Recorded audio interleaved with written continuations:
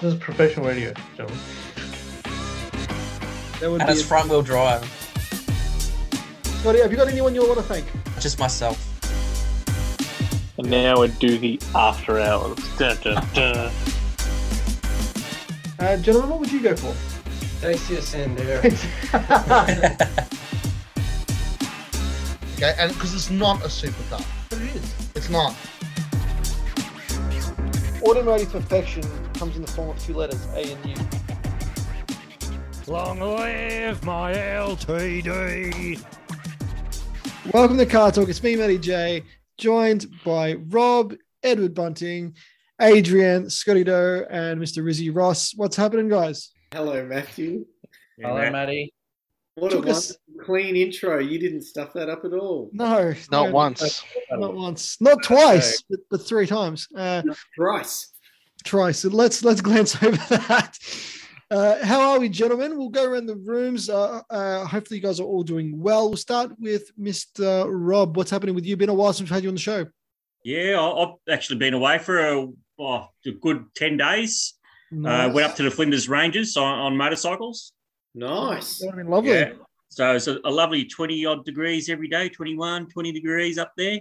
Beautiful. All Flinders Ranges up in the Arkaroa. Mad invite.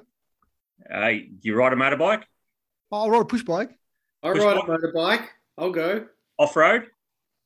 Yeah, I could do it. You can do it next time. I mean, I'm not very good at it, but I'd get by. We've done just under 3,000 kilometres over the 9-day period, 10-day period. Nice. That's Awesome. I came across a lot of caravanners, the Grey Army up there, towing their caravans, swaying all over the road. Yeah. Yeah. It was real funny. We pulled into a service station and a caravaner pulled in, but he hit a bollard as he pulled in. Pretty standard. Fuel pump. Nah, just a bollard near the fuel pump. Yeah. It's pretty standard. But it's good to have you back, mate. Updates with your cars? Anything in particular, or? Yeah, I started moving my cars to my man cave. I'm doing up, so we get the flooring done and get the LED lighting and paint the ceilings black and all that sort of stuff. And Where's the man cave, Rob? I can't say. It's top secret. But is it close to your house though? It's within 10, 15 minutes. Yeah, perfect. Yeah, so I got a couple of cars down there. I'll get a 4-post parking hoist put in so I can put some more cars down there. Mm-hmm. And then I can start putting up the TV screens, the old BMX bikes and all that sort of stuff. I'll start hanging up and turning it into a bit of a... When can we come and hang out there and have a beer? When it's all done. Exciting. It just needs some time to do it. Just, I'll get started on the weekends and start the painting, get the floor resin coated in the main parking area and then get a bit of timber floor work happening as well. So we'll see how I go. Lovely. Sounds good. I'll need to get Wi-Fi down there so I can maybe have a show down there or something. Yeah, that'd be great. That would be awesome. I think Starlink's available everywhere. Rizzy Ross, what's happening with you, my man? Been a while. It has. Now, I don't know if, obviously there's someone on this particular podcast episode that, has had new vehicles recently delivered, and it's not me. It's not me. I wonder who it is. But, apart from picking up some vehicles with a friend of mine, we won't say who, I've just been, busy.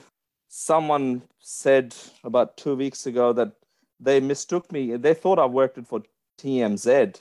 The TMZ, the paparazzi people that chase after, celebrities and other things. Yeah. I was chasing after a transporter with Tesla Model Ys. Oh, yeah. You did yeah. So, apparently things just sort of took off from there. Not that it was very exciting. And, so did that. And then this week randomly got a call. I was supposed to go to Sydney for some conference, and then a European sports car company called saying, do you want to go to Brisbane for a private track day? Oh, far out.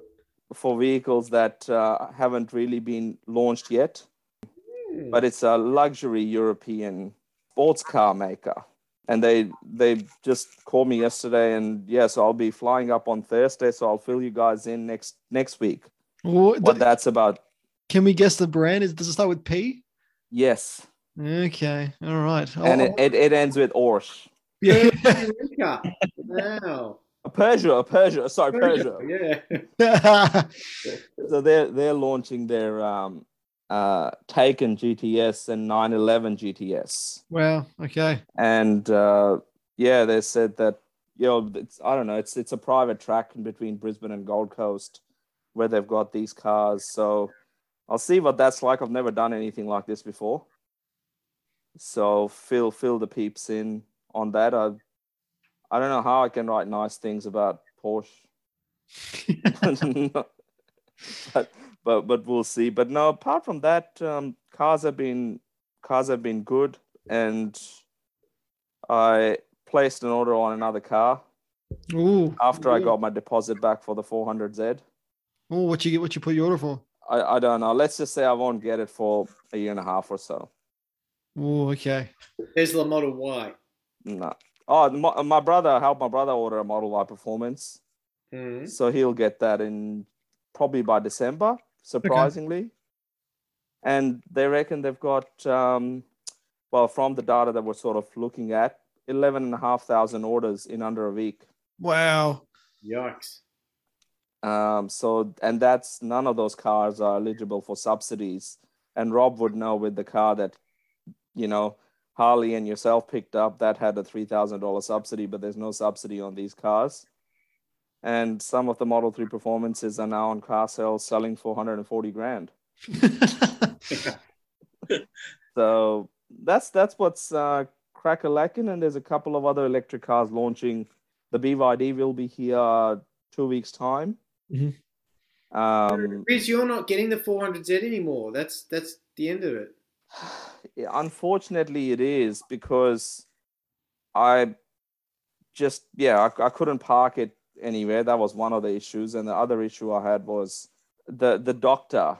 Not Dr. Bunting, the doctor from Canberra. The real one. The basically the same doctor that basically gave Greg Hunt the flick. He didn't take up on the offer from what I put out there, so I guess someone else who really wants the car. But I haven't heard anything more. I'm not even sure when it will be coming out, because September, October, maybe. Yeah, they've said August, but we'll find out, I suppose. I'm not holding my breath. That's all from him. Scotty Doe. Don't have any car news at all. I haven't done anything. The transmission's still sitting in the shed. That's it. Been boring. That's Nothing the birthday transmission, isn't it, Scotty? That is my birthday present, yes, for me. Transmission. I never got a transmission for my birthday. Oh, well, it's coming up in like a week and a half. So, if anyone wants to get me a gearbox, I'm open to that. Or a Tarago. I don't even need. None of my cars need gearboxes. It's good to have one just in case. Okay. Adriano. Same old. Adrian, I haven't seen you in a while. What do you drive these days? Yeah, just the M3. Just the M3. That's it. That's your only car. That's my only car. Wow, I don't have space for another car. Okay. Are you still at Autobahn, Adrian? No, I left that a long time ago. Oh. Are you at Super Cheap now? Nah, I work at ASV Euro Car Parts. So there are European car wreckers. So like all the shops and stuff, they like call up, as in like mechanic shops and panel shops. They call up and they say they either need panels or engines or whatever it is. And we supply them all. Do you do a lot of Volkswagen Golf motors? Oh yeah. Anything for the Volkswagen Carmen gears? Nah, nothing that old, unfortunately. We do have a few Teslas in there. Salvaged? Yeah. Oh, really? Model S and Model... Yeah, there's a Model 3. I think that's the ones that we normally get. So how does it work? Is it like it's a wreckers, right? So you can pull parts off it? Yeah, so instead of being like a... like you pull it wreckers, like for instance, like pick apart. What it is what dismantlers. So they have a list of all the parts to take off the cars. Yeah. So we take off everything that sells, and then we put them on the shelves. And when people ask, they're set and they're ready to go. Oh, cool. So yeah, it's all right. Can't complain. It's a job. So yeah, apart from that, same old, man. I haven't really touched the car. Not interested in touching it. Yeah, just kind of fallen out of love with it for a bit. Oh. But it is what it is. I don't know. I don't know what else to say. Are you looking for another project then, Adrian? No, I need to find a daily. But the problem right. is it's just the space. I just don't have anywhere to put two cars. I've heard lasers go really well. They do. Now I'm thinking another E46. Something cheaper. Oh, yeah. Because I can always get parts. Why the pain? Why the pain? I don't understand. Get parts like cheaper. But that's a punishment. Yeah, he is absolutely, Scott. He's a sucker for punishment. He's like he loves just facing broken window regulators, regulators. Yeah, but they're worth peanuts to me. That's why I love it. Literally worth peanuts. It's true because they will break. Yeah. Yeah, no, that's why I'm trying to find a cheaper E46, but it's just a matter of space where I'll put the M3 in the meantime. Mm. So, but yeah, it's the same old. Can't complain. Did any of you guys go to the Autobahn Craigieburn car show on the weekend? Nah, I saw it. Yeah. Because I stopped off at Pet Bar and I saw it was packed. I'm like, what the hell? And I just saw all the cars and thought, So you left. I didn't even bother going to it, but I heard about it on Facebook. It just looked busy. All the cars just, I know, they're just normal cars I see in normal parking lots every day. Mm. Were they expecting like a highball type of event outside Autobahn? Yeah, you see, this is the problem. Yeah, I thought I'd at least see a Volkswagen Golf, but I didn't. Yeah, I know. I was expecting, because when you put it in discussion, you were like, I was like, oh, let me guess, 86s and no, because you see, this is what's happened. When I was there, and I was actually had a good thing going for Autobahn, I had it where it was all about the community, and the community that we had around that store, is in the cars. You're talking hot rods and everything old. But then as soon as Autobahn turned around and said no discounts for anybody, like regulars or not, 5-10%, whatever it is, everybody left. No one wanted to shop there because why are they going to go shop at a place that they're spending retail on when you can go down to super cheap and you can go spend 5-10% less because you got a cool car. So since then, everybody just died off and they've all gone their own ways. And then they tried to bring back the whole sound meet thing, which is what's called DB Drags, which is a shame because I have been to a DB Drags where it was good, but the whole sound industry died. So there's no one going to those anymore either. So, but I think is that sort of reflective of, I know we're getting quite deep into this, but is that reflective of just the general car culture now after COVID? No, it's not really the car culture. It's more what things used to be, and the way that things used to be run was very community orientated. Having that community, it's just gone. That no one cares about it anymore. When you go take a look at the places that aren't about community, like say for instance your Autobahn Epping, your Autobahn Sunbury, they're two of the biggest stores when it comes to Autobahn, and yet they are all about the community. They do car shows, that they have that fan base around them because of the fact that it's just not how much profit can we make. Yeah, the Sunbury one's done quite a few fundraisers and things for the community. Yeah. And things like they do a lot for Sunbury. Yes, and they are massive into the four-wheel drive scene. Yeah, you go down there, with your four-wheel drive, they give you money off, like whatever you're buying. It's just disappointing that this is what is coming out of companies that used to be massive, that were big when it came to community. Have they changed ownership through like a larger organisation, a corporate private equity partnership or anything like that, or is it still privately owned, family owned? No, it's all owned through Bapcor now. So they've been owned by Bapcor for quite a number of years, Okay. and they just keep acquiring stores. So they're trying to get rid of all the privately owned stores, and they're trying to get everything to corporate. The problem is when you go everything to corporate, like you look at, argument's sake, okay? You look at Autobahn now, it's what Super Cheap used to be about 5-10 years ago.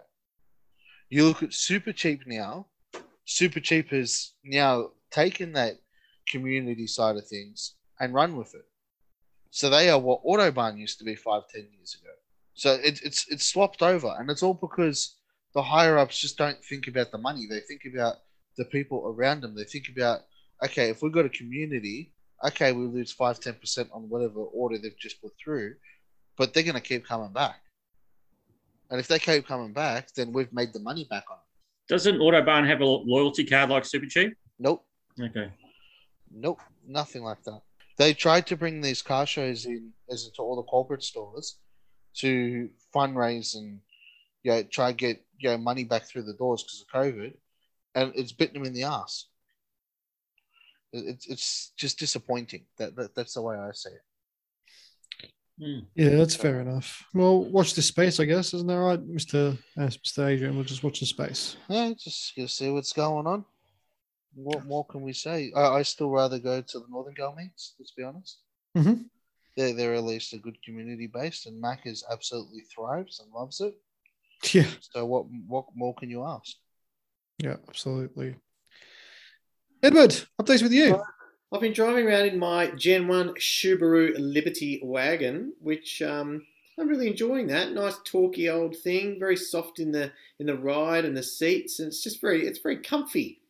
And everyone that's gotten in it has gone, geez, this is a comfy car. And I'm like, yeah, they sort of were good at doing comfy cars back then. Now it's all, very firm suspension and big bling wheels that you crash over potholes in. But back then it was a bit about compliance and a nice thick tyre sidewall.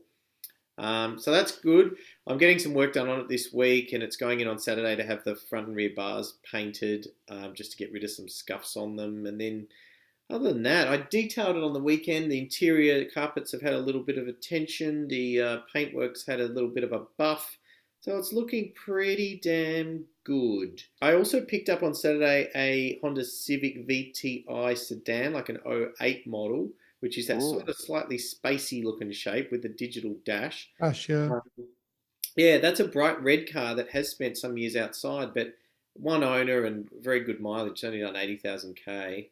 So I detailed that on the weekend too. So that took a bit of cleansing, but it's come up really nicely. The paint's very good on that car. I've got to get a couple of little things done, like the aircon needs fixing and it needs a service, but I'll get that done over the next week or so, and then that'll be on the market along with the Scooby-Doo. I did go and have a look at a Mercedes E200 compressor, like that bug-eye shape, W210. Not the best engine they did in that model, and not the best model they did, full stop. But one owner and seemingly reasonable value. So I've sort of made an offer on it. If I can get it at a particular price, I'll buy it. But if not, well, so be it. And I think that's all I've been playing with in the last week or two. Ed, how are you finding the obviously the used car market at the moment, with obviously doing the cars up and then trying to sell them? How are you finding that? Is it easy enough to find buyers? Well, an example is that Orion that I had. I sold that to a guy from Brisbane. So he flew down, drove it home. He's wrapped with it because it was a lovely car. It was stupidly low mileage and everything like that. So there was nothing wrong with the car itself. But that was on the market for, I reckon, 3 weeks before I got his phone call. And then he actually had a mob come and check it out, like a RACV type of thing. thing. Like a Red Book inspection on it. And they said, look, the thing's next to perfect. The guy was wrapped. He goes, oh, normally the cars I check out are all rat shit, but he said it was so nice to look at your Orion because it was just so clean and, yeah, low mileage and everything. So look, how hot's the car market used?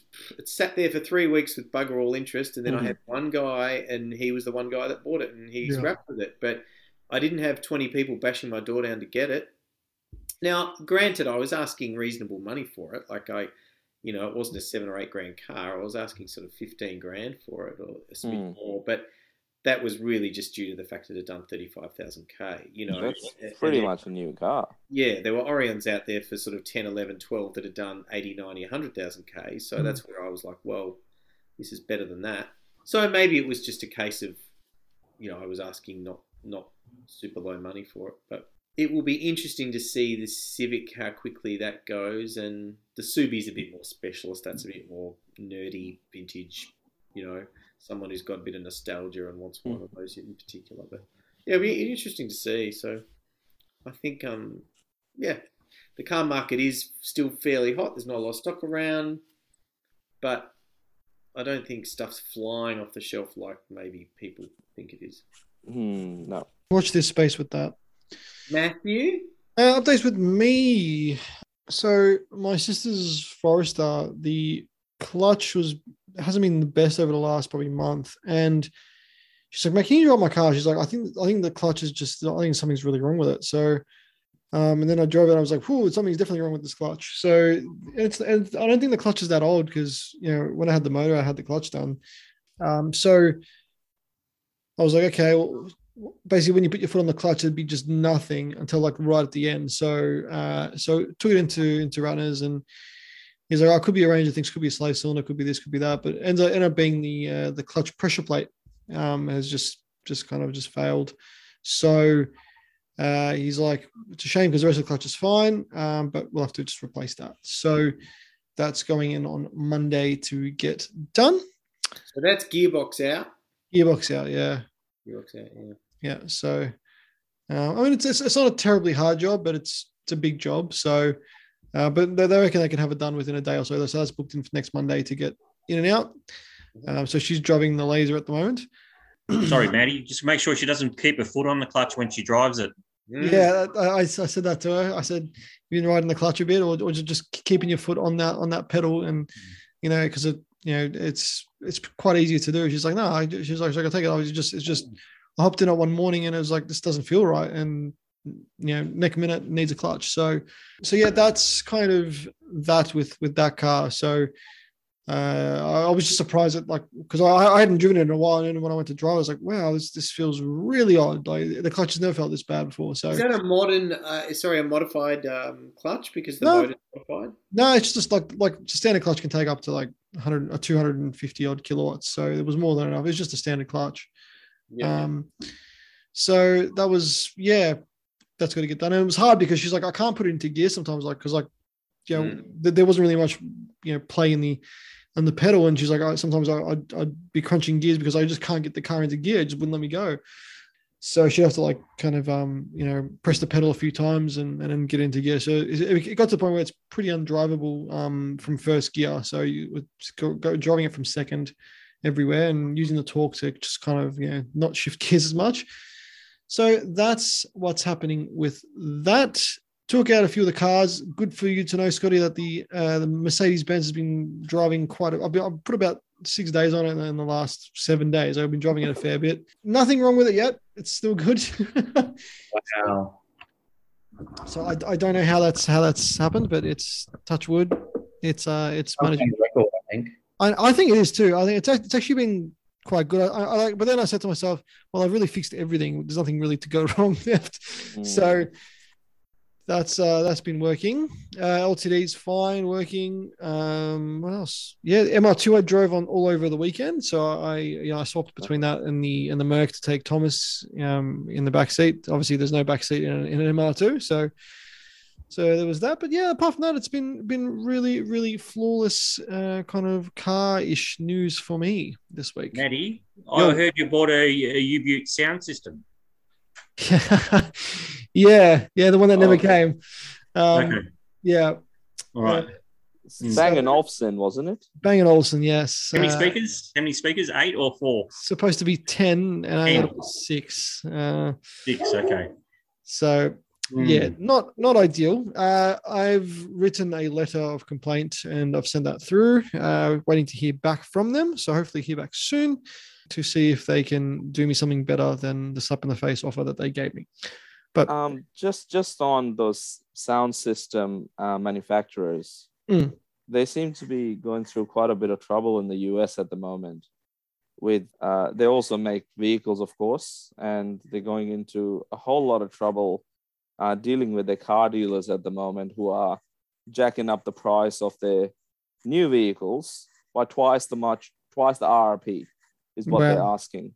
So, as an example, one of their utilities priced at $70,000, dealer selling it for $149. So, and there seems to be some issues around that, and they can't seem to convince the dealers to do the right thing. And in the end, the consumers are suffering pretty much everywhere, unfortunately. So, yeah, they're not only not putting enough sound system, the speakers into their vehicles to those that purchase their sound systems, but also, the actual vehicle business they have is in a little bit of a trouble because of the dealership network. Yeah, so I think they're. I mean, it's pretty well spoken about online about what they're doing, and nobody's really impressed. But the proof's in the pudding. If people are still buying it, they're going to keep doing it. So yeah, I guess it's kind of a little bit annoying. But getting to know the car a bit more now with the Fiesta, it's done 700 Ks, and finding out the little interesting things about it and features that I do like. And I had it on cruise control the other day, and I went to change gears and put it into sixth, and I was in fifth, put the sixth. And I took my foot off the clutch and I went to go reset the cruise, but it does it automatically. So I thought that was kind of cool on a manual, which I've never driven a car that's done that before. Like when you've changed gears, and it automatically puts it back to where you need to go. So I thought that was a pretty cool nifty little feature, which I didn't really know about, and a few other little bits of cool things that I'm finding out along the way. So it's not as techie as the Tesla is, Ross, but it's kind of it's got its own little quirks and cool little things, and now the engine's running in and breaking in a little bit more. It's getting quite torquey, and the fuel economy is getting a lot better. So averaging about 7 liters, which is not bad. And that's coming down every day. So that's overall. Is it 98 only? No, I can do 95. Okay, cool. Yeah. I mean, you bought a Fiesta. Yeah. Oh, nice. Yeah, cheers, dude. I didn't know you bought one. Enjoying it and see how we go with it. But that's that for my car updates, gentlemen. Now on to tonight's topic, though, which is something that I wanted to talk to you about. Now, in the space, the automotive space, as we know, there is big change coming. There is the electric car space, which Mr. Rizzy Ross and Mr. Rob have already jumped on the bandwagon of into the electric world. But there are new cars coming over the next year and a bit. I want to know what you guys get excited or are getting excited for, because there are some really, really cool cars that are going to drop. What are you guys excited for? I'm very excited for the Corolla GR. I reckon that's going to be really epic. I cannot wait to see that. I know a guy that's already put an order for one. He's got a current Corolla hybrid and he loves it. And he's like, well, imagine this, but with actual power. So it was funny though. He picked up his Corolla. Yeah, he bought it brand new, and then on the same day he picked up, he's like, "I'll put $1,000 on another one." I'm like, "Yeah, nice to have money." So he's kind of done that, and but yeah, that's the one I'm definitely looking forward to. But what about you guys? What are you looking forward to, and why? I'm looking forward to a whole bunch of interesting stuff coming in. Be it the Japanese import K cars or the BYD. Style of electric Chinese vehicles. Much as there's part of me that hates it, there's part of me that's going to be sort of a bit intrigued to see what juicy stuff ends up here that we haven't traditionally had. Those import laws are changing when? July 1st, I think, very soon. So there'll be cars coming in that we haven't seen the likes of before, which, I don't know, at least it keeps life a bit spicy, I suppose. Yeah, I completely agree. I think that having options, and I mean, if you're able to buy a car overseas cheaper and bring it over and the spec that you want and whatever you desire, and you can get it there, absolutely, it's going to really change the game.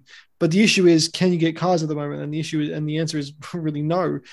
So I think this game will kind of really play out in the next few years in particular. But I guess the whole idea behind a Aussie delivered, as we mentioned before, X Trail to like a Japanese delivered X Trail, you know, is there going to be a much of a discrepancy in price?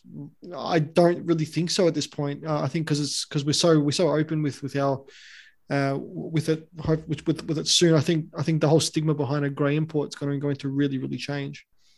Yeah, they'll definitely be cheaper. I mean, otherwise they wouldn't bring them in, But it's there'll be opportunities to buy cars, cheaper than the local versions, and that will just fuel that whole area of the market, and servicing and parts and everything will ramp up alongside all of that. Is there any age limit on those cars being imported?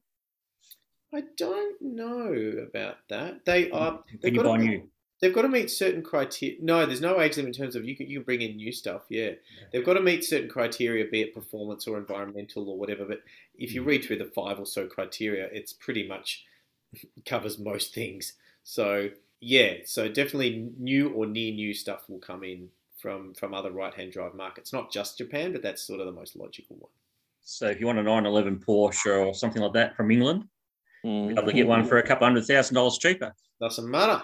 Bring it in. Get it in. Exactly. What about you guys? Riz, what are you looking forward to that's coming in soon? I think, as Ed said, the BYDs would be quite interesting because it's ground up electric cars that are, relatively affordable. I think that would be interesting. But I'm really excited about, what is the future of K cars. And I know Nissan's sort of actually launched, or they did a sort of a release of their future K car, which I'll share in the chat with you. It's called the Nissan Sakura. Oh, right. And I think at the price that they think it's going to be and the kind of car it is, it's mainly an inner city sort of, K car, small car to get around. I would buy that any day. It's really cool. It's that combination of that K car, maybe not in that really pale pink, but I think something like that with somewhat of latest safety technology and the rest, and they reckon it's going to be priced around, between 18 and 22,000 US. So anything around 25 grand, that is a mode of transportation. And it's little tiny fun thing to, drive around in. I think if that complies with the safety rules in Australia and it comes here, I think there's a market for this. So that's from the Japanese car makers. That's what I'm really sort of interested in. And Matty, you were saying about the Corolla GR. At my office where I'm based, as I've mentioned before, Wheels and Motor Magazine are there. And one of those people that works for them drives around in this press Toyota, Yaris GR. And it's just parked. Most of the weekends just parked there. Nobody's using it. It's just, like I said, parked outside this office building. And it makes me really sad because there's people that would really want to be able to drive that on the weekends. Yeah. So, I'll send you the address, Matty. You just bring in some wheel chocks and a couple of other things. We'll move it. I like the sound of that, Rizzy Ross. To go on your point with the Sakura, I know you said no to the pink, but I reckon the pink goes with your eyes. I reckon it looks really nice. Secondly, imagine driving that to Sakura picnic in your Sakura. So that would be. Oh, that's cool. That would be actually cool. I actually really like it. I think it's a funky looking little car. I reckon it looks really cool. And because Nissan have just been boring for so long until like the 400 came out. Now this is kind of a really interesting little car, and I would totally understand why people would buy this because let's say it's got a range of like 300 Ks, right? And if you're only living around the city, that'd be the perfect city car. Easy to park, easy to use. Dude, that'd be just amazing. I totally would get behind that. And then this segment basically is non-existent anymore, right? The Micro's not there anymore. Mitsubishi hasn't got it. The Mirage is gone. Suzuki's Altos and the Celerios are no longer sold. So and MG capitalized on that with that MG3. I think did. there's an equivalent electric one that they're talking about called, I think it's MG4, that may be launching. So this mini sort of, semi K car, small hatchback segment, I think needs a resurrection. And hopefully we can see that from the Japanese as well as the Chinese brands moving forward. Well, you know what I saw yesterday? This morning on my way to work, I saw a Renault Zoe. Oh, yes. And I'm like, I completely forgot about those. Like that, we did sell, 5 here? We didn't sell many at all. And that the sad part is Renault pulled it off the market. And that's when the subsidies sort of started to come in. But that was nearly, I think, a $60,000 car. It was, and I was just like, for the money, no wonder why it didn't sell, because it was just, you could buy now, well, if you can get one, like a base Model 3 for cheaper than that.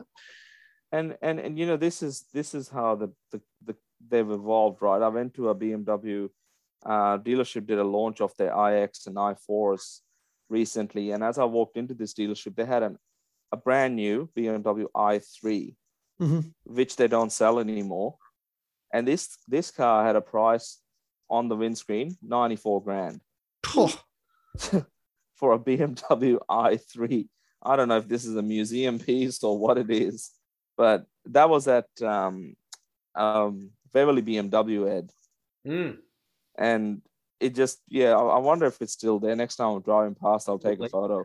But it's just, those sort of cars at 94 grand and Zoe at 60 is not worth it. Whereas something like the Sakura at like 25, 27 grand. All day. I need to bounce. No worries, Adrian. I'm going to head off. Adrian. But it was Good to good see you, chatting Adrian. with you all. Yep, you too, man. Have a good night, and I'll see you all hopefully next week. Sounds good, See you, man. mate. Bye. Ed, did you sell many i3s? No, not many. There were a handful that went out of. It's because not every dealer was an i-dealer. So Melbourne, where I worked, was. But not every dealer initially anyway had the ability to sell iCars. So we did a handful of i8s and handfuls of i3s. They were an interesting car. I quite liked the idea behind it, even if I wouldn't necessarily like the look of it. But the drive of it was great, and the idea was great, and the recyclability and sustainability of that car was great. It just didn't look as attractive as I might like for something you're paying that much money for. And the range wasn't amazing either. It was sort of 180 or 200k range, whereas now, Rizzy's Teslas are getting, almost triple that. So were they around that price brand new, like 100 grand, or were they? They were sort of 75, 80. They were sort of in the 7s and low 8s, depending on which variant you got. So no, they weren't that much new, but I think it's just classic case of everything, supply and demand. There ain't a lot of electric vehicle choice out there, and if they can think they can get that, why not? Riz, you might know, are they going to bring any electric utes to the country? There is one by LDV is launching one in New Zealand called the T60 that they have here. There's a ET60 that's already basically going to be launched, I think, in September, October in New Zealand. And part of the reason is New Zealand subsidies were a lot better. I think they were like 8 grand New Zealand dollars compared to like every state and territory have their own. And now maybe the federal government will do something with the fringe benefit tax. But I think the Chinese will probably win that race as well with the electric ute space. And I think so. The change for fleets will sort of be mandated by the federal and state governments. And, they will be encouraged. We're doing some work at the moment with the council, and it's basically a plan to electrify the whole fleet and upgrade their depot and what charging infrastructure they're going to need. And as part of that, this council has 120 utes. That's just council-owned pooled utes that they use for whatever they've got to do around the council area. And to upgrade those, I don't see anything in the market at the moment, but I think in probably 12 to 24 months, there will be a lot, quite a big range. Like in the UK, the vans, Nissan sells an electric van there, Renault sells an electric van, Mercedes does. Here, we haven't got anything. Hasn't Hyundai got an electric van? I don't know. Well, definitely not in Australia. Okay. But I'm not sure if they do have something in the UK. But the van space is pretty big in the UK compared to Utes. Yeah, I know Ford Transit's bringing one out. Yeah, that would be cool. So there's a couple of things happening in that space, but I think the Ute market is definitely something that I think the Chinese will win in. So let's just watch this space. I mean, Rob, you're the big Ford guy. The F-150 Lightning, is that happening? Are we actually getting that? Or because they've announced the F-150, but they haven't announced the F-150 Lightning yet. There's talk about it, and I believe they've registered a name, but that's as far as I know. Mm-hmm. So we'll see. Yeah, we've got to watch this space with the Ford, but it'd be way too expensive. It'd be priced out of most people's price range, I would say. It'd be in a sort of low, sort of 100s, 120, I would say, 130. Yeah, it'd be a lot of money. I guess that's kind of basically where that company is, because they're So well, if this is the price, and that's it. So I don't really know what they're going to do. I think that because they've got like a massive waiting list in the States, I believe, like a huge waiting list. And that's why the people are charging, what did you say, Riz? 140 grand. 140 grand for, F-150 Lightning it's the car that will sort of bring most people in America to wanting to believe that this is happening type of thing.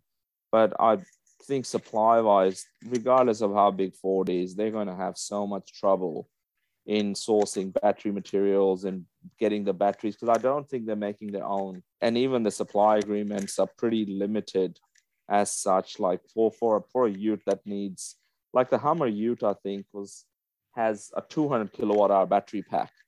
Compare that with like a base model sort of Tesla Model 3, which I know is a smaller car, but 55, 60 kilowatt hours. Yeah. So basically you can have three and a half of Tesla Model 3 battery packs in a Hummer. And I think the Ford F-150 is around 100 or 120 kilowatts as well. So I think they're going to struggle to make it. And as sort of Rob's saying, that we probably won't get it till 2024, 25. I mean, Ed and I were with someone on Saturday, and he was like, he's not a massive car guy, but he was like all about, I'd buy one. He's like, I'd buy a F-150 Lightning tomorrow if I could. So I guess, like, I know the shortages and stuff have really come into play here, but do you think that if we do get it, the infrastructure is going to, by that point, will be a lot better? Or do you think it's just, we're still going to be in the same kind of boat? I think infrastructure wise, we basically every fleet, every depot, every business, every office space is going to need charging points. It's just the way the electrification thing works, right? We don't wait till it's 10% or 50 Ks left in the tank before you recharge your battery. You sort of top it up whenever you can. So you go out, you do what you've got to do, you come back, you might have used 30% of it, you plug it in, every morning you leave with 100%. So there is public charging infrastructure that's going into place.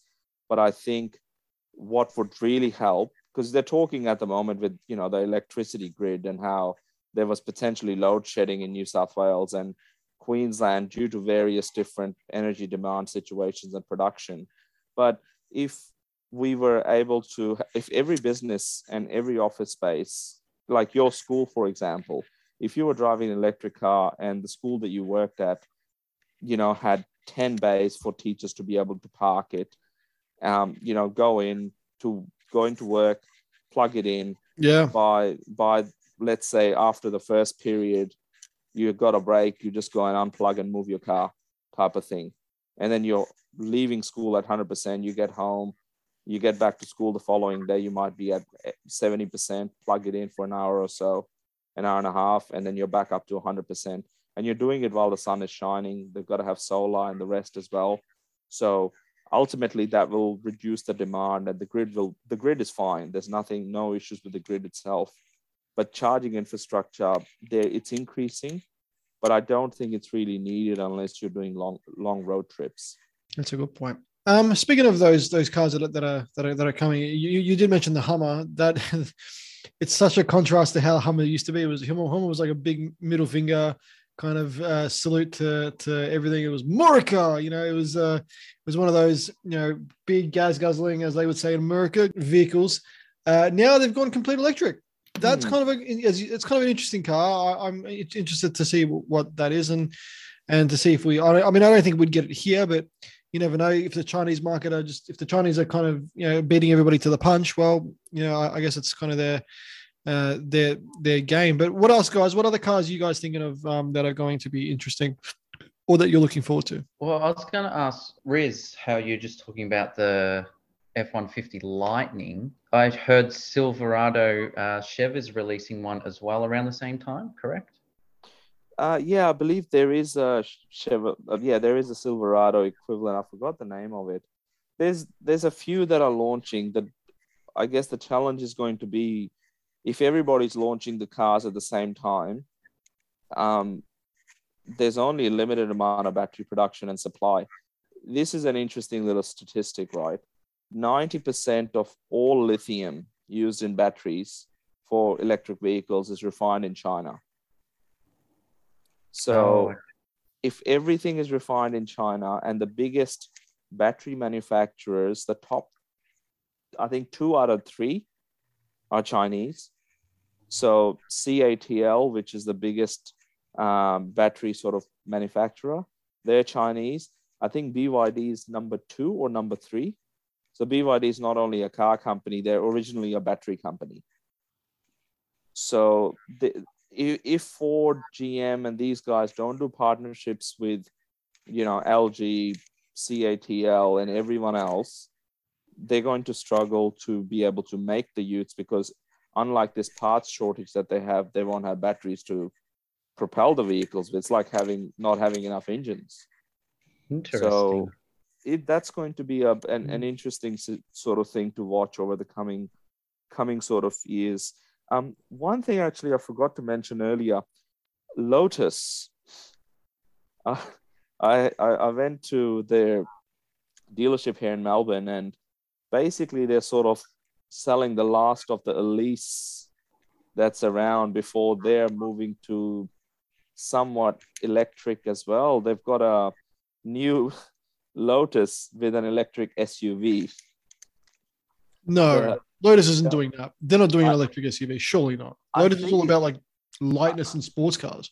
I think it's called Lotus Electra.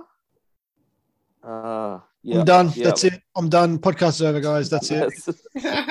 It's I can't. Lotus was my last hope because they've always been sports cars, and now it's just like, oh. But continue, Riz. Continue. Sorry. So that was surprising. Even Ferrari announced that they're going to go electric earlier this week or whatever it is. It's fine to go electric, but I guess the key is if you lose your heritage, like Lotus with the Electra, which they have, because it's an SUV. That's the reason why.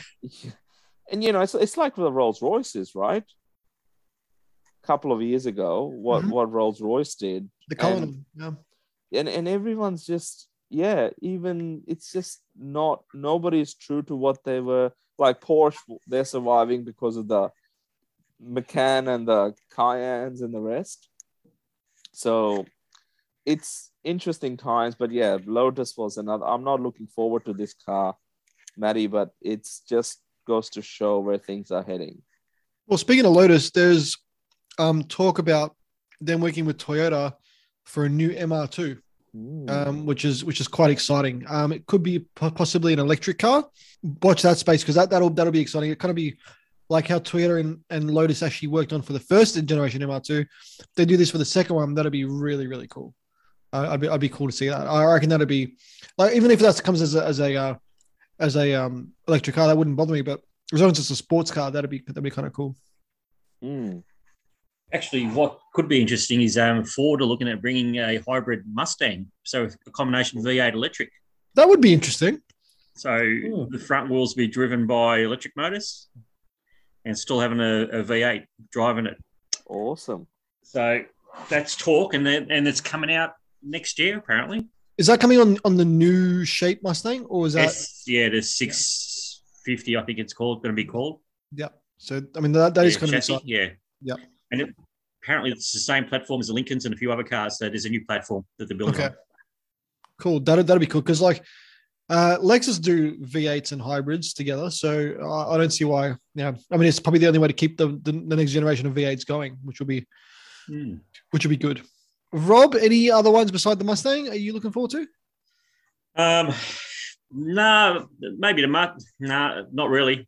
I can't think of any cars, but it's just I think they're taking their time, aren't they? They really drag it out with all their releases over the last few years, don't they? They really they just keep on. It's coming. All the hype build up, and it's just taking forever.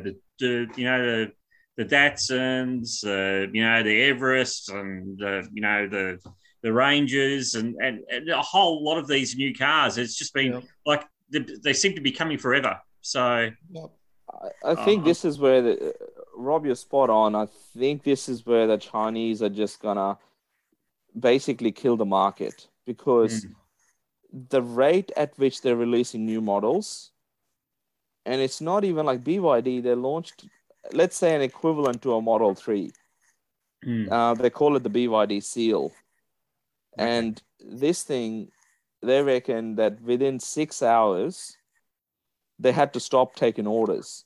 They had 22,000 pre-orders. Wait, what? 22,000 pre-orders on this vehicle called the BYD Seal.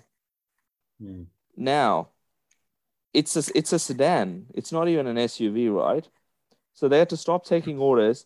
So they only unveiled it, I think, probably less than 4 weeks ago. It's being produced in June. There you go. The rate at which that these guys are launching and producing cars, they will probably roll out 5 models in the time that, one of the traditional manufacturers unveils a model and then produces the first sort of production model off the production line. Yep. The other car too, I would have loved to have seen in the country is a Rivian, but that's not going to happen.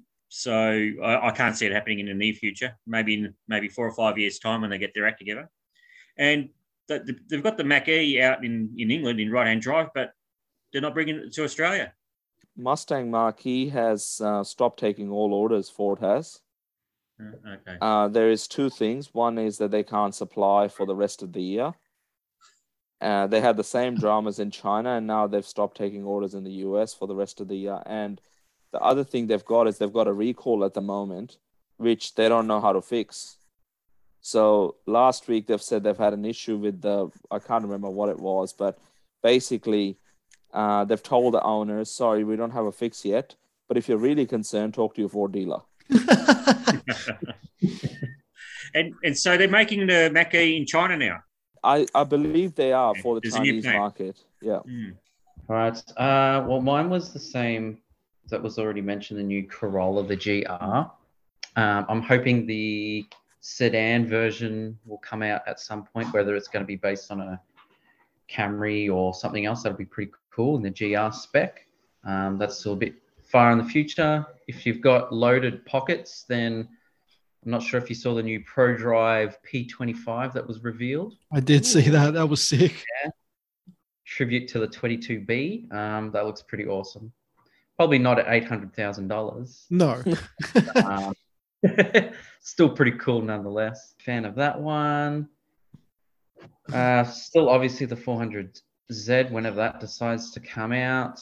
Looking forward to see how that goes and what they do with it, especially the tuning companies when they get a hold of that one. Yeah. Looking forward to the new GR86 as well, GT86, whenever that decides to come out. I think that's been pushed back to the end of the year now. The BRZ version, that's still on track, but the GR version's been pushed back. Can I ask a question before you continue, Scotty? I also want to ask a question. Why do we get cars so much later than everybody else? Like the 86 or the new GR86 has been out in the UK, in America for like ages now. Everything else comes out everywhere else way quicker.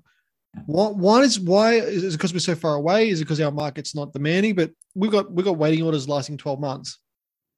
I was looking at the Toyota's latest orders, and it's just like some cars are like 4 years away. And I don't understand why we are like a country that always gets everything last. Like, because if you're waiting for a RAV4 hybrid for 18 months and you want to find something else that's a bit newer, but it's overseas and we're not getting it until the RAV4 comes anyway. So it kind of makes no sense. It's like, why do we get our cars so late?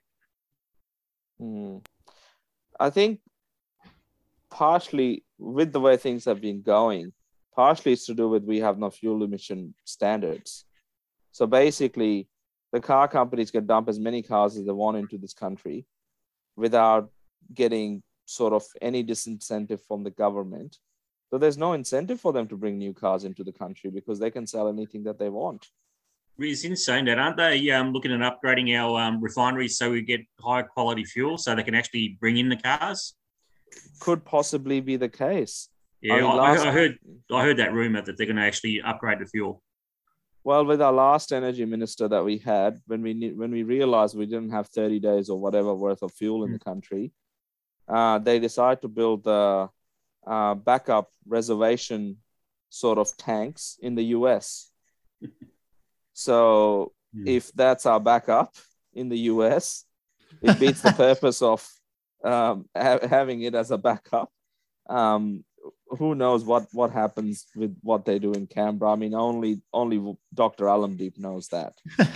But apart from that, I think that if we have some standards, then the manufacturers are forced to bring new vehicles. But also, it could be that maybe our market is just not big enough. We'll put it this way: the 400, or the new Z, I should say, in America has already got press cars there. All the embargoes are over with them. People are driving them around, and we've had nothing here yet. Like it's considering we had so many orders for it, you think they'd be like, well, you know what, go have a look, but I guess not. Sorry, Scotty, your next car that you're saying, I didn't mean to interrupt earlier. I just think that we're just on the bottom. They just don't really care. We're just so far away. Yeah. We're too far away. Costs more in shipping. I don't know. It's not. I guess it's not just cars. It's many things we either miss out on, or it ends up costing more here, especially electronics and things like that. I think it's our regulations too, Scotty. There's a lot of design regulations that they need to meet specifically for Australia and nowhere else in the world. Yeah, so even though the fuel emissions they don't care about, but when it comes to the way your headlights are set up, or if you haven't got a so-called 5-star or 4-star rating, it's hard to bring a new car in now. I think it has to have a certain rating. Yeah, you're right. Yeah. And one other point sort of around, I think the people that are in the Australian divisions of most of these companies need a bit of a shake-up. Like Nissan, for example, like you could do so much better in communicating what's happening with the orders, or what's happening just in general with your product launches. What are you thinking? Get community or your potential customers engaged and involved in the decisions, what should go into these products that are brought into the country, all of that sort of stuff. But there's never any consultation with the customers. Half the products that get launched just don't even have the features. Like the Hyundai Ioniq 5, they're literally dribbling little bits out in their different. They've had like I think 4 or 5 different like launch events where they release like 80 or 100 cars, and everybody sort of tries to get in as early as possible on the website to get in. And then we're missing like quite a few important features, like even app control and some of the things like heat pumps that the heat for the heating system that they get in South Korea, we don't get here. So like, who makes these decisions? Why don't they listen to, like, they think Australians don't want any of that stuff? which is weird because like looking at, for example, the Fiesta ST. I'm not meaning to go back on my car, but they don't sell a normal Fiesta or Focus anymore. They just sell, the hot hatch variant of that car. And I asked them, I'm like, why does this car? Remember when we asked them, it was like, why does this car? Oh, because it's for the fans, because we need to give them something to enjoy, which is kind of cool. But in the same token, I'm just like, well, it's not a big seller. I don't know why they sell it yet. We can't, but other cars that people do want, we don't get. It's kind of like a weird catch-22. How like they decided, well, we'll give you the ST Fiesta, but we won't give you the Marquee, which is like a car that's inverted commas supposed to be a saving car, world-saving car. So it's just weird how they work. Like I don't understand it. And I mean, Ed would probably have better insights because he worked at a car dealership himself. Like, and he'd know what would be coming and what wouldn't come. But did you find that when you were working at Beamer, like Ed, would you get people coming and say, "Hey, the new M2 competition, I really want one. Do you know if we're getting it?" And you'd be like, "Well, maybe, but can't guarantee it." Yeah, there's a lot of pressures up the line, so our market is relatively small. If you look at the slice of pie that we occupy worldwide, we're a pretty thin little slice. So, something like an M2 competition pack where there might be a limited number, they're going to end up in America and Europe and other places before they end up with us. So then you say, okay, say we get 40 cars, out of a production run of 400. Then you've got 42 BMW dealers and they all want a piece of that action, and the bigger metro dealers will get a few more and the country ones might get one or two. And so, it's just, it's hard to campaign for more in a market like ours that's so small. And the reason, getting back to that other point, that a lot of cars don't come here is because they're better utilized elsewhere in the world. Like Riz was saying, we don't have the emission, or Rob might have been, we don't have the emissions targets that Europe has. So if you're Volkswagen producing an ID3 and an ID4 pure electric car, where are you going to send them? You're not going to send them to Australia. There's massive demand in Europe. You've got a lot of restrictions to meet there. That's where those cars are going to go. So it's not that Volkswagen Australia in that example don't want the car here. They would love to have it here. They know they would sell it. But it's like, okay, if we can only produce so many, where are we as a global company better off sending them to Europe? Yeah, that's a fair point. So, yeah, it's not that car companies here don't want stuff. It's that they're facing global battles with their head office parent companies, and they're the ones who hold the purse strings and call the shots.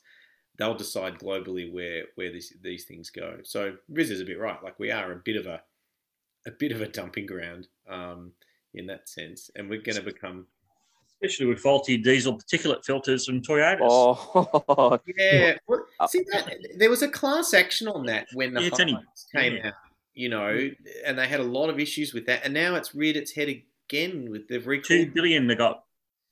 Fine. Is that sort of set, Rob? Like, is that what they're they're trying to, I think, contest it, but I believe it's been handed down. So, jeez, did Volkswagen? I was surprised we didn't bring this up earlier, but did Volkswagen, like, how much did they? It was 400 odd million.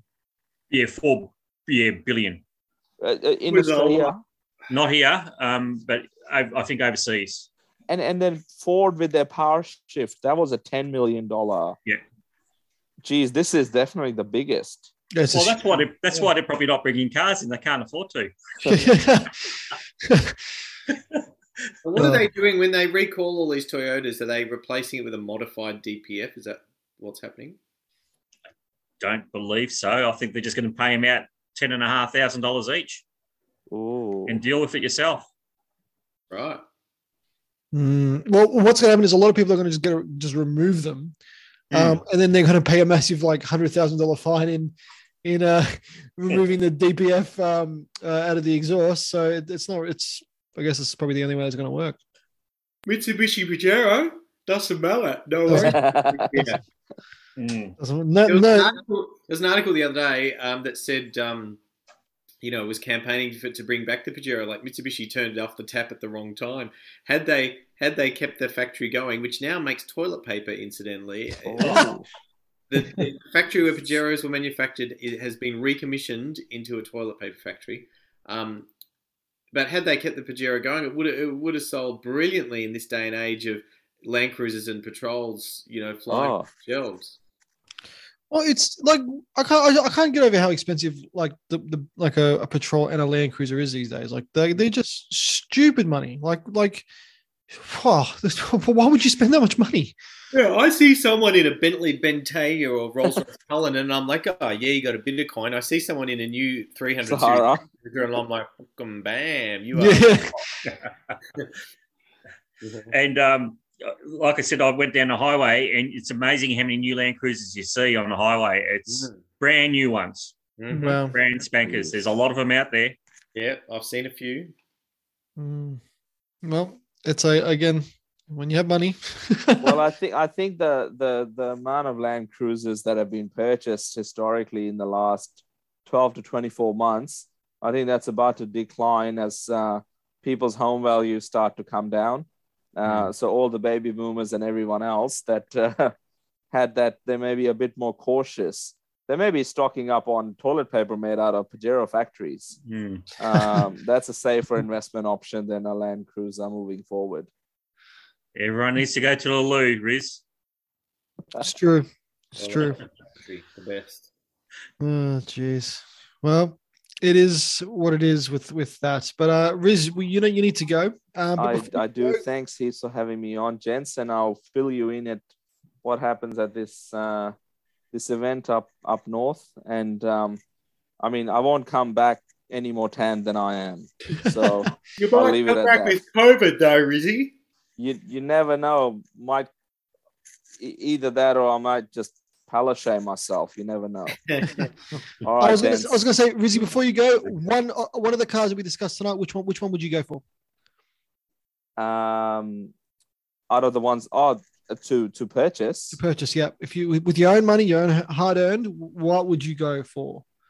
I think value for money, it would have to be the Nissan Sakura. Yeah, I think that's a great option.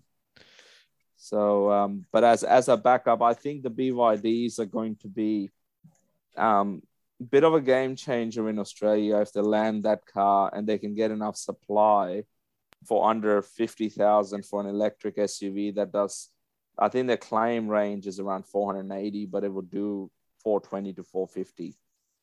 So and it's for a ground up electric car. I think I'll look forward to test driving and just to see what it's like. But I think that's the future of Australia is basically Chinese cars. Yeah, because it's the only people giving us cars at the moment. So, yep. So ni hao ma. All right, see you guys. All right, take care, man. Let's do the quiz. But before we get to the quiz, guys, you have got to pick one of the cars we discussed tonight. What are you going for? K car. K car, the Sakura. Sakura. Hi, Scotty. Nissan Z. Z. Mr. Rob. Well, I don't know. I got no idea. If the Lightning came here, I'd buy a Lightning if it was affordable. Yeah, Lightning. Yeah, I'm going Corolla GR. Well, it is the quiz time, guys. 10 questions plus the bonus questions. You know the rules. Buzz in with your name. And let's get on into it. Question 1. What was the first car the Australian Prime Minister received? Rob. Was it an FJ? Incorrect. The first Australian. What was the first car the Australian Prime Minister received? Like the first car an Australian Prime Minister received as a Prime Minister's car. Scott. Kingswood? Incorrect. Edward. What did you say, Rob? I said an FJ. Yeah, it was good. Ed. FX Holden. No, you're all wrong. It was a Renault, a HP Renault in 1910. That was the first. Wow. Car. Okay. Bonus question. What is the current Prime Minister's car? Rob. Rob.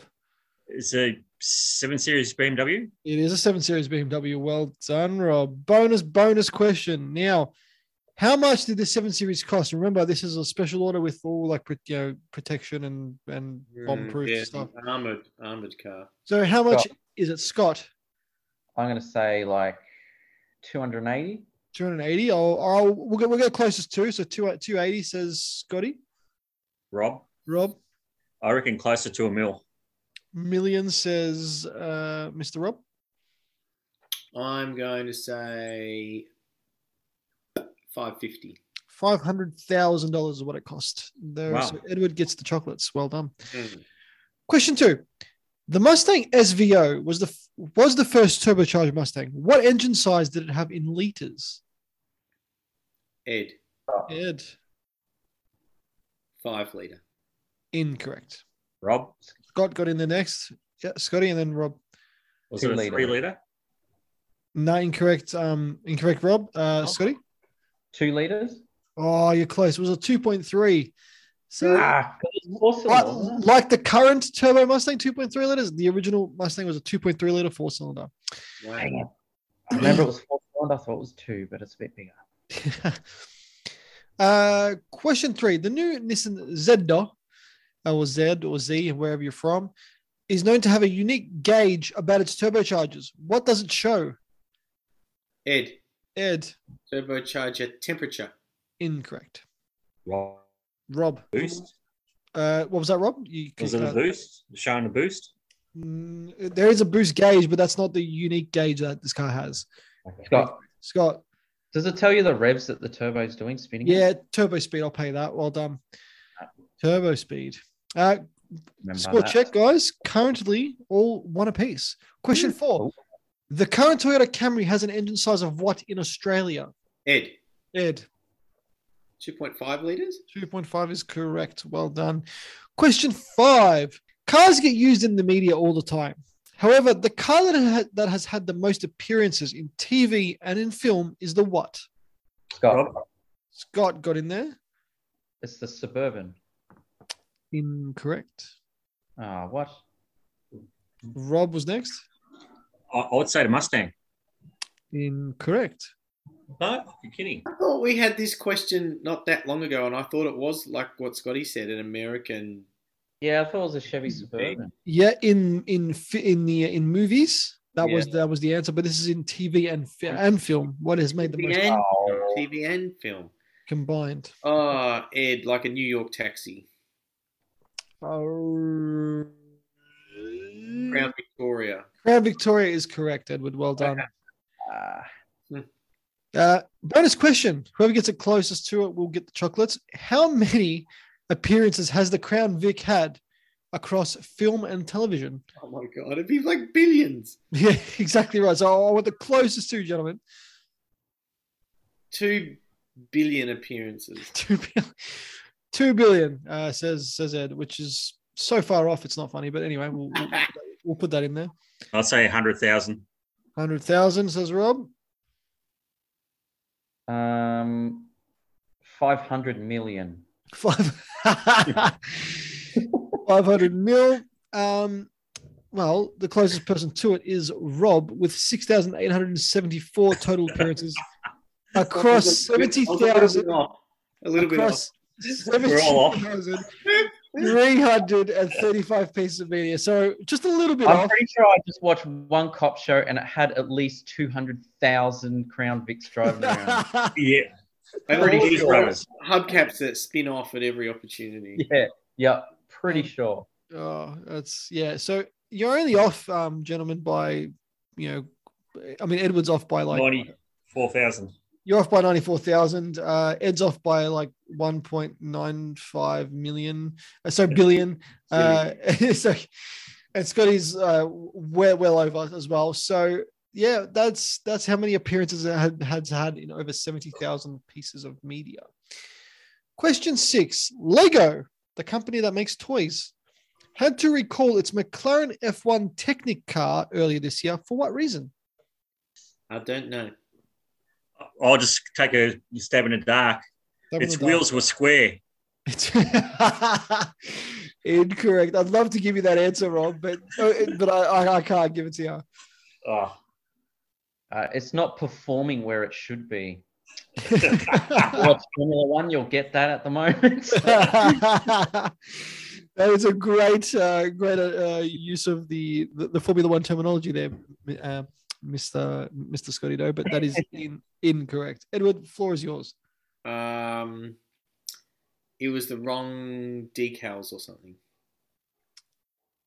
Oh, I can't give it to you. I can't give it to you. You're very close. Actually, you and Rob were very close. It was it used the Pirelli logo on their tires without their permission, and Pirelli cracked it. So they, wrong decal. Wrong decal. That's that. yeah, all right, I'll pay it. I'll pay it. That's fair. That's a fair thing. I'll pay that actually. So yeah, and now those ones are worth quite a bit of money. So people are like, I'm not returning it. It's got Pirelli on there. I'm going to keep it. What car am I? Question 7. I am a 2-door front engine all-wheel drive or front-wheel drive GT Tourer made from 1990 to the year 2000. This 2+2 utilized a V6 engine with either twin turbocharging or naturally aspiration. Active aero, 4-wheel steering, and adaptive. Scott.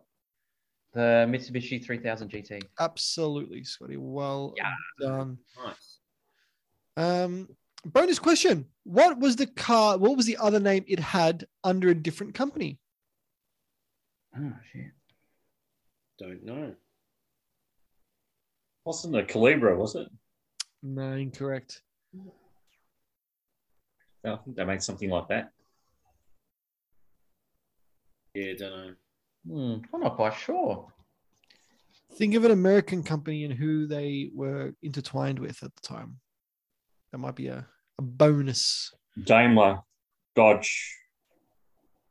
Oh, you've already given an answer. Can't give you the point. Dodge Viper. No, not the Dodge Viper. It's got 10 cylinders. It's some sort of Dodge. But I can't remember. I'll tell you what, Rob. I'll give you a 0.5. It is some sort of Dodge.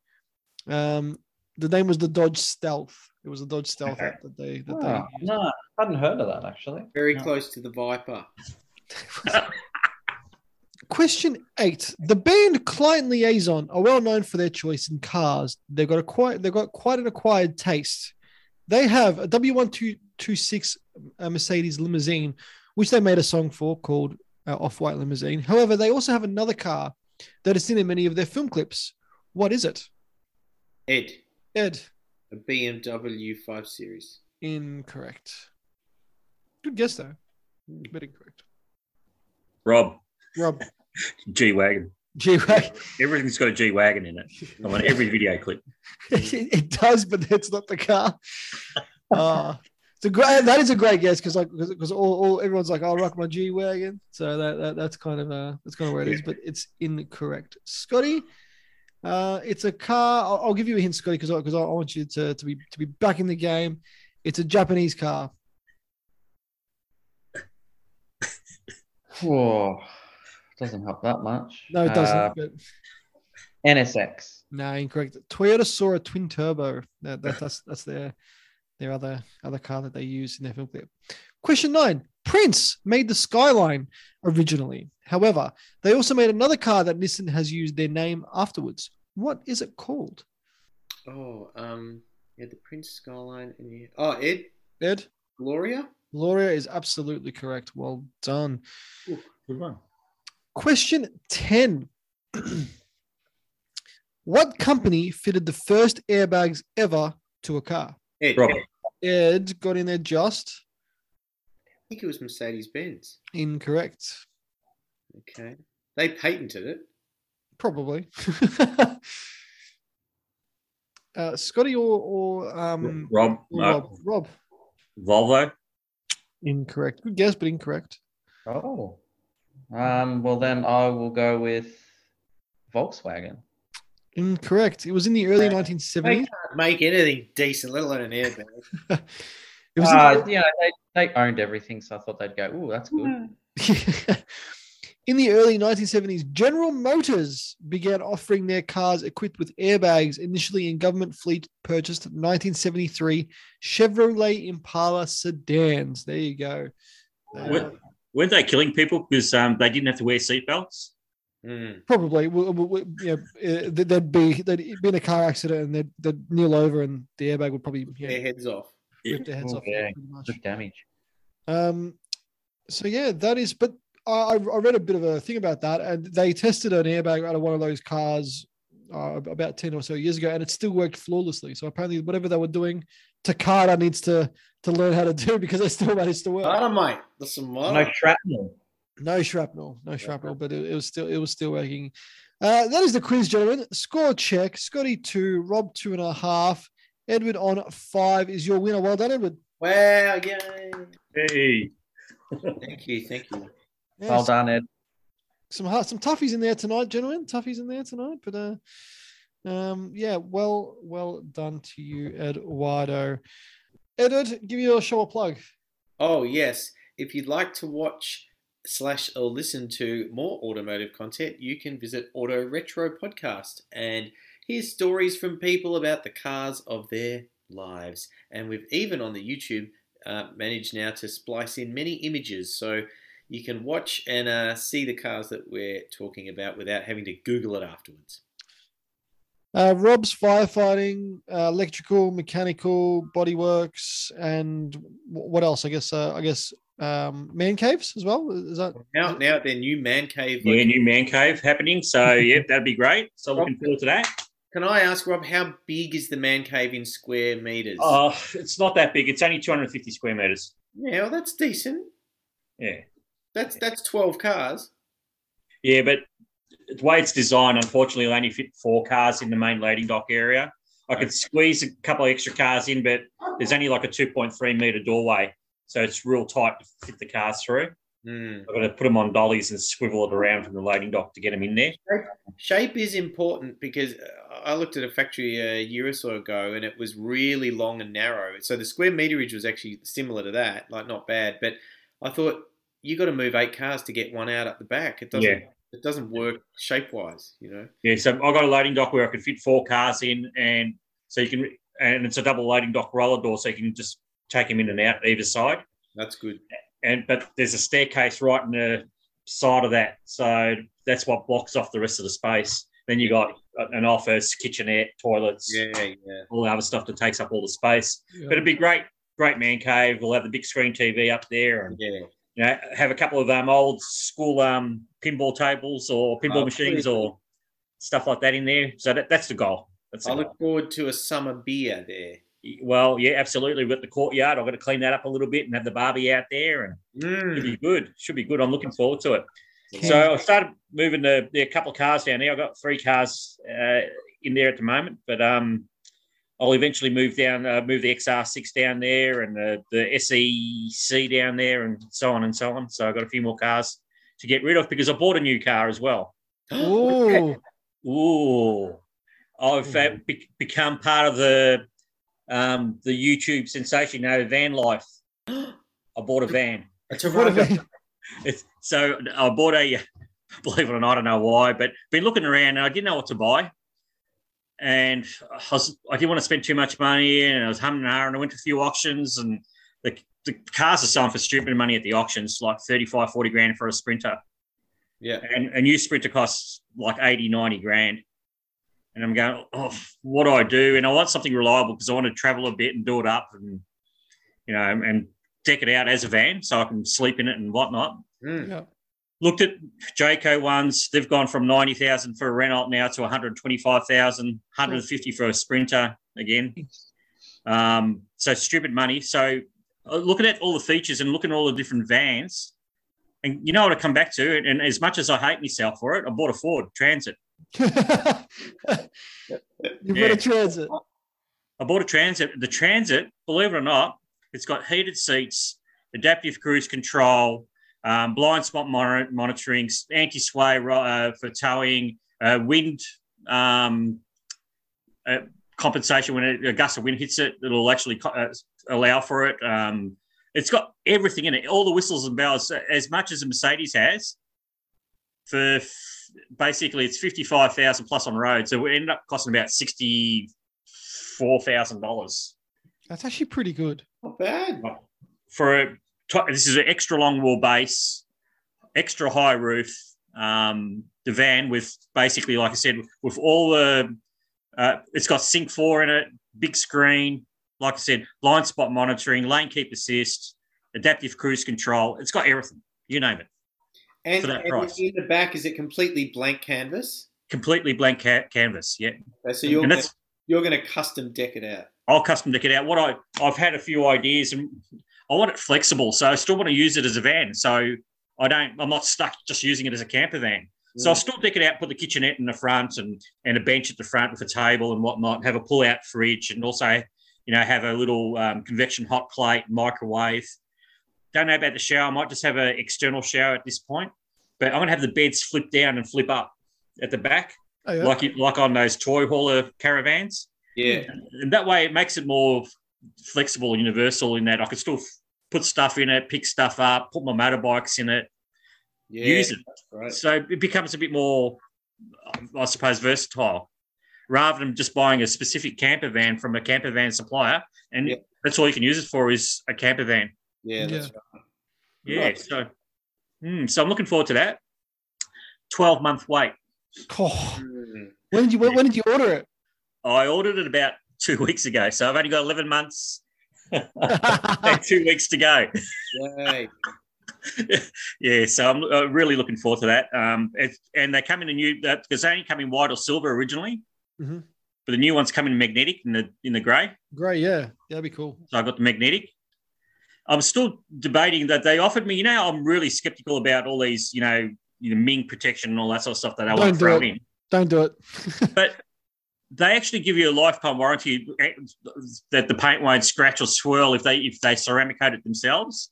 And if they do the ceramic coating, they throw in free window tinting, and it's $1,300. That's not that bad. That's actually not bad, yeah. And I'm going, and it's a big van.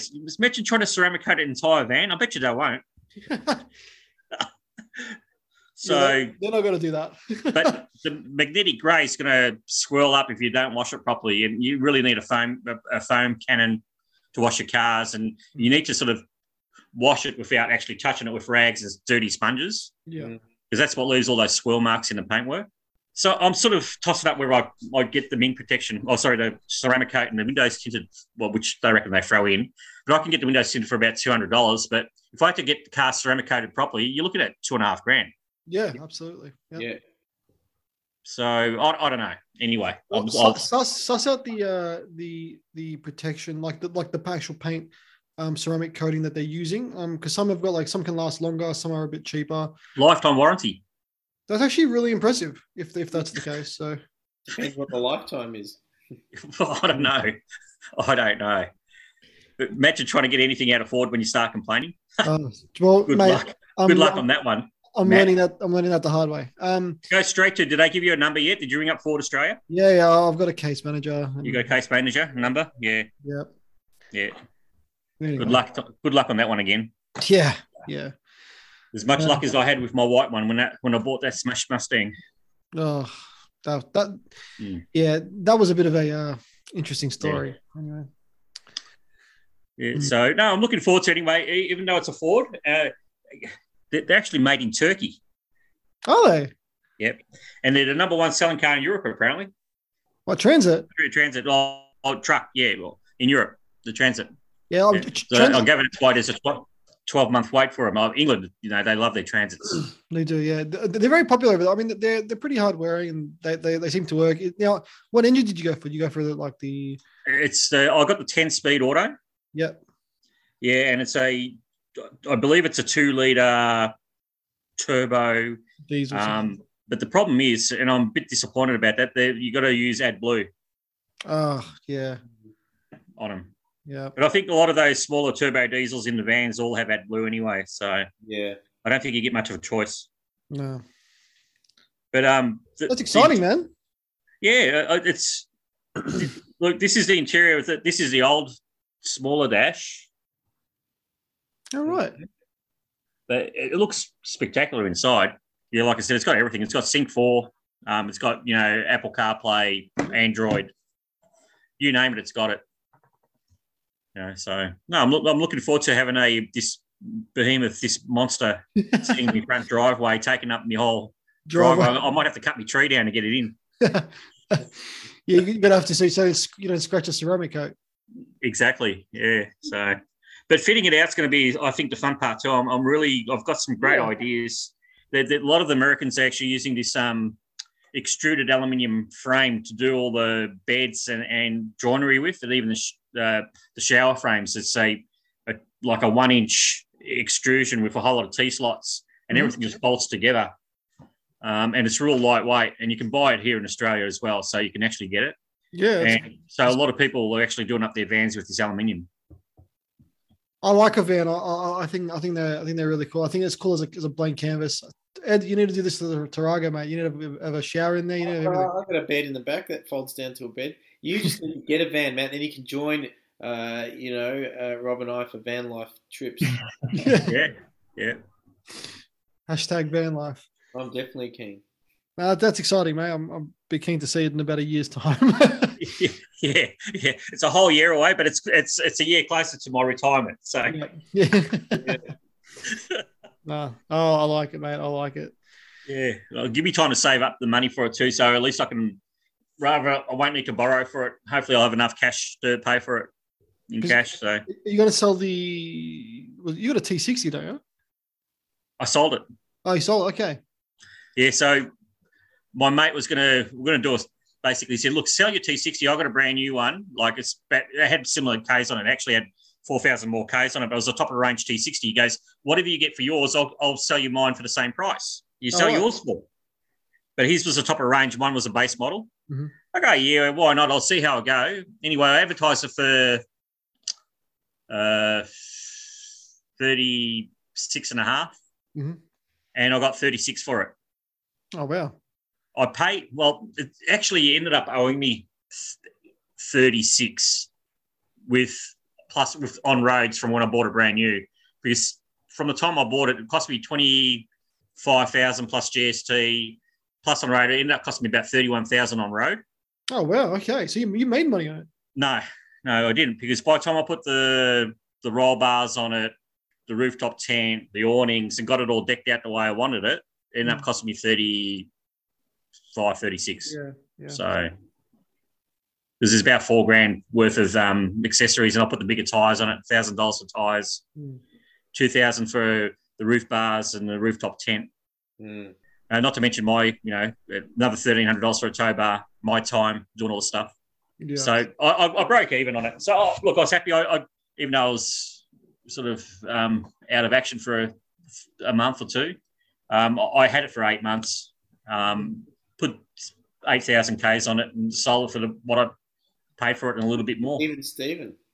Yeah. You can't complain for an LDV. No. It was only an LDV. I wasn't really happy with the burgundy colour either. It's sort of that burnt red metallic. I really wanted a grey one or a white one or something like that, but I couldn't get one. The white ones look real nice, but I didn't have much of a choice when I bought it. They pretty much didn't have any new ones left in stock. Yeah. And the new ones, I had a look at the brand new LDVs. The new ones don't have adaptive headlights. The headlights are down low in the bumper bar, so you can't put a bull bar on them. They got rid of all the blind spot monitoring. All right. Because I reckon they'll having too much trouble with them. Yeah. So they got rid of a lot of stuff out of them, and they cost more as well. Yeah. So that's why I didn't buy a new one at the time, and then there was another 4-month wait for a new one as well at the time. So anyway, the van life. I'm looking forward to it. I'm not sure what sort of heater I'm going to put in, whether I'll put a diesel heater in it or a rooftop electric one, maybe a reverse cycle, which they don't use too much power these days, the rooftop ones. They're pretty good from what I've heard, yeah. Yeah, so, and that way they're reverse cycle, so it's heating and cooling. Yeah. So there's a bit of work then in the ventilation, the roof vents and stuff like that. I'm going to have it I want to keep it fairly stealth. So if I park in a car park up the coast somewhere, I could probably live out of it for the night without being picked up by the local Gestapo. So that's the goal, is to keep it fairly plain, just tint to windows. If anything's going to go on a roof, it'll look like a refrigerated van more so than anything else. Yeah. Just put like a Chuck old chicken sign on the side or something. Yeah. Courier on the side of the doors. Courier. As long as you don't put free candy, that's free candy. Then you might be in trouble. Mr. Whippy. Yeah. So, and that's the other thing too. It's got free seats in the front, which is great. So you can take 3 people. It'd be nice to have a double bench seat at the back so you can actually do it, but then you need to get it complied and all that sort of stuff with ADR. with the extra 2 seats. Yeah. But that'd be great to take 5 people, wouldn't it? Yeah, Awesome. engineer certificate, get that. Yeah, I suppose it wouldn't be too hard, would it? No. No, it's been done before. Yeah. You won't be the first. Someone else will have done it in one of those. Yeah. So that way, if you can take 5 passengers and sleep 4 singles, it's going to have single beds at the back that fold down. And I've seen them with configurations to have 2 parallel and then one at right angles to the other, and then another one on top again. Yeah. So you got basically 4 beds in the back of the van. So That's a lot of van life. it's van life. It's going to be awesome. I'm really sort of like keen on getting it to start fitting it out. I think I'm more excited about getting it fit out than actually getting the van itself.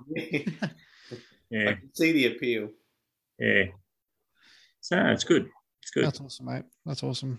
Like and share our Facebook page. It's Car Talk with Manny J, TORQE. If you missed any of our previous episodes, you can check them out on iTunes, Spotify, or wherever you get your podcasting apps. So don't forget to subscribe, rate, and review to us there.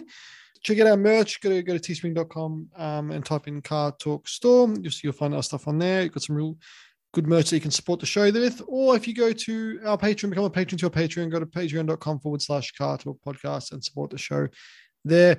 Our boy Rizzy Ross from Carloop, go to carloop.com.au, find out what you should be paying for a new car. Also, everything you need to know in the EV space. He's your guy to hit up. He knows what you should be paying and what's happening. He's also running for the Driven now. So if you want any information, our boy Rizzy Ross is there. Scotty Snitches, anything to snitch on? No, I'm going out of business because of you. Well, I'll try break the 124 somehow, and then I'll give you something to talk about next week. Just, plant your foot, put it into park, rev it, and then quickly slam it into D for drive. Nothing will break. It'll probably blow the car up, but that's all part of the fun. All right, gentlemen. Always an honor to work with you. Talk to you guys next week. Take care. Bye. Bye-bye. Thank you. Bye.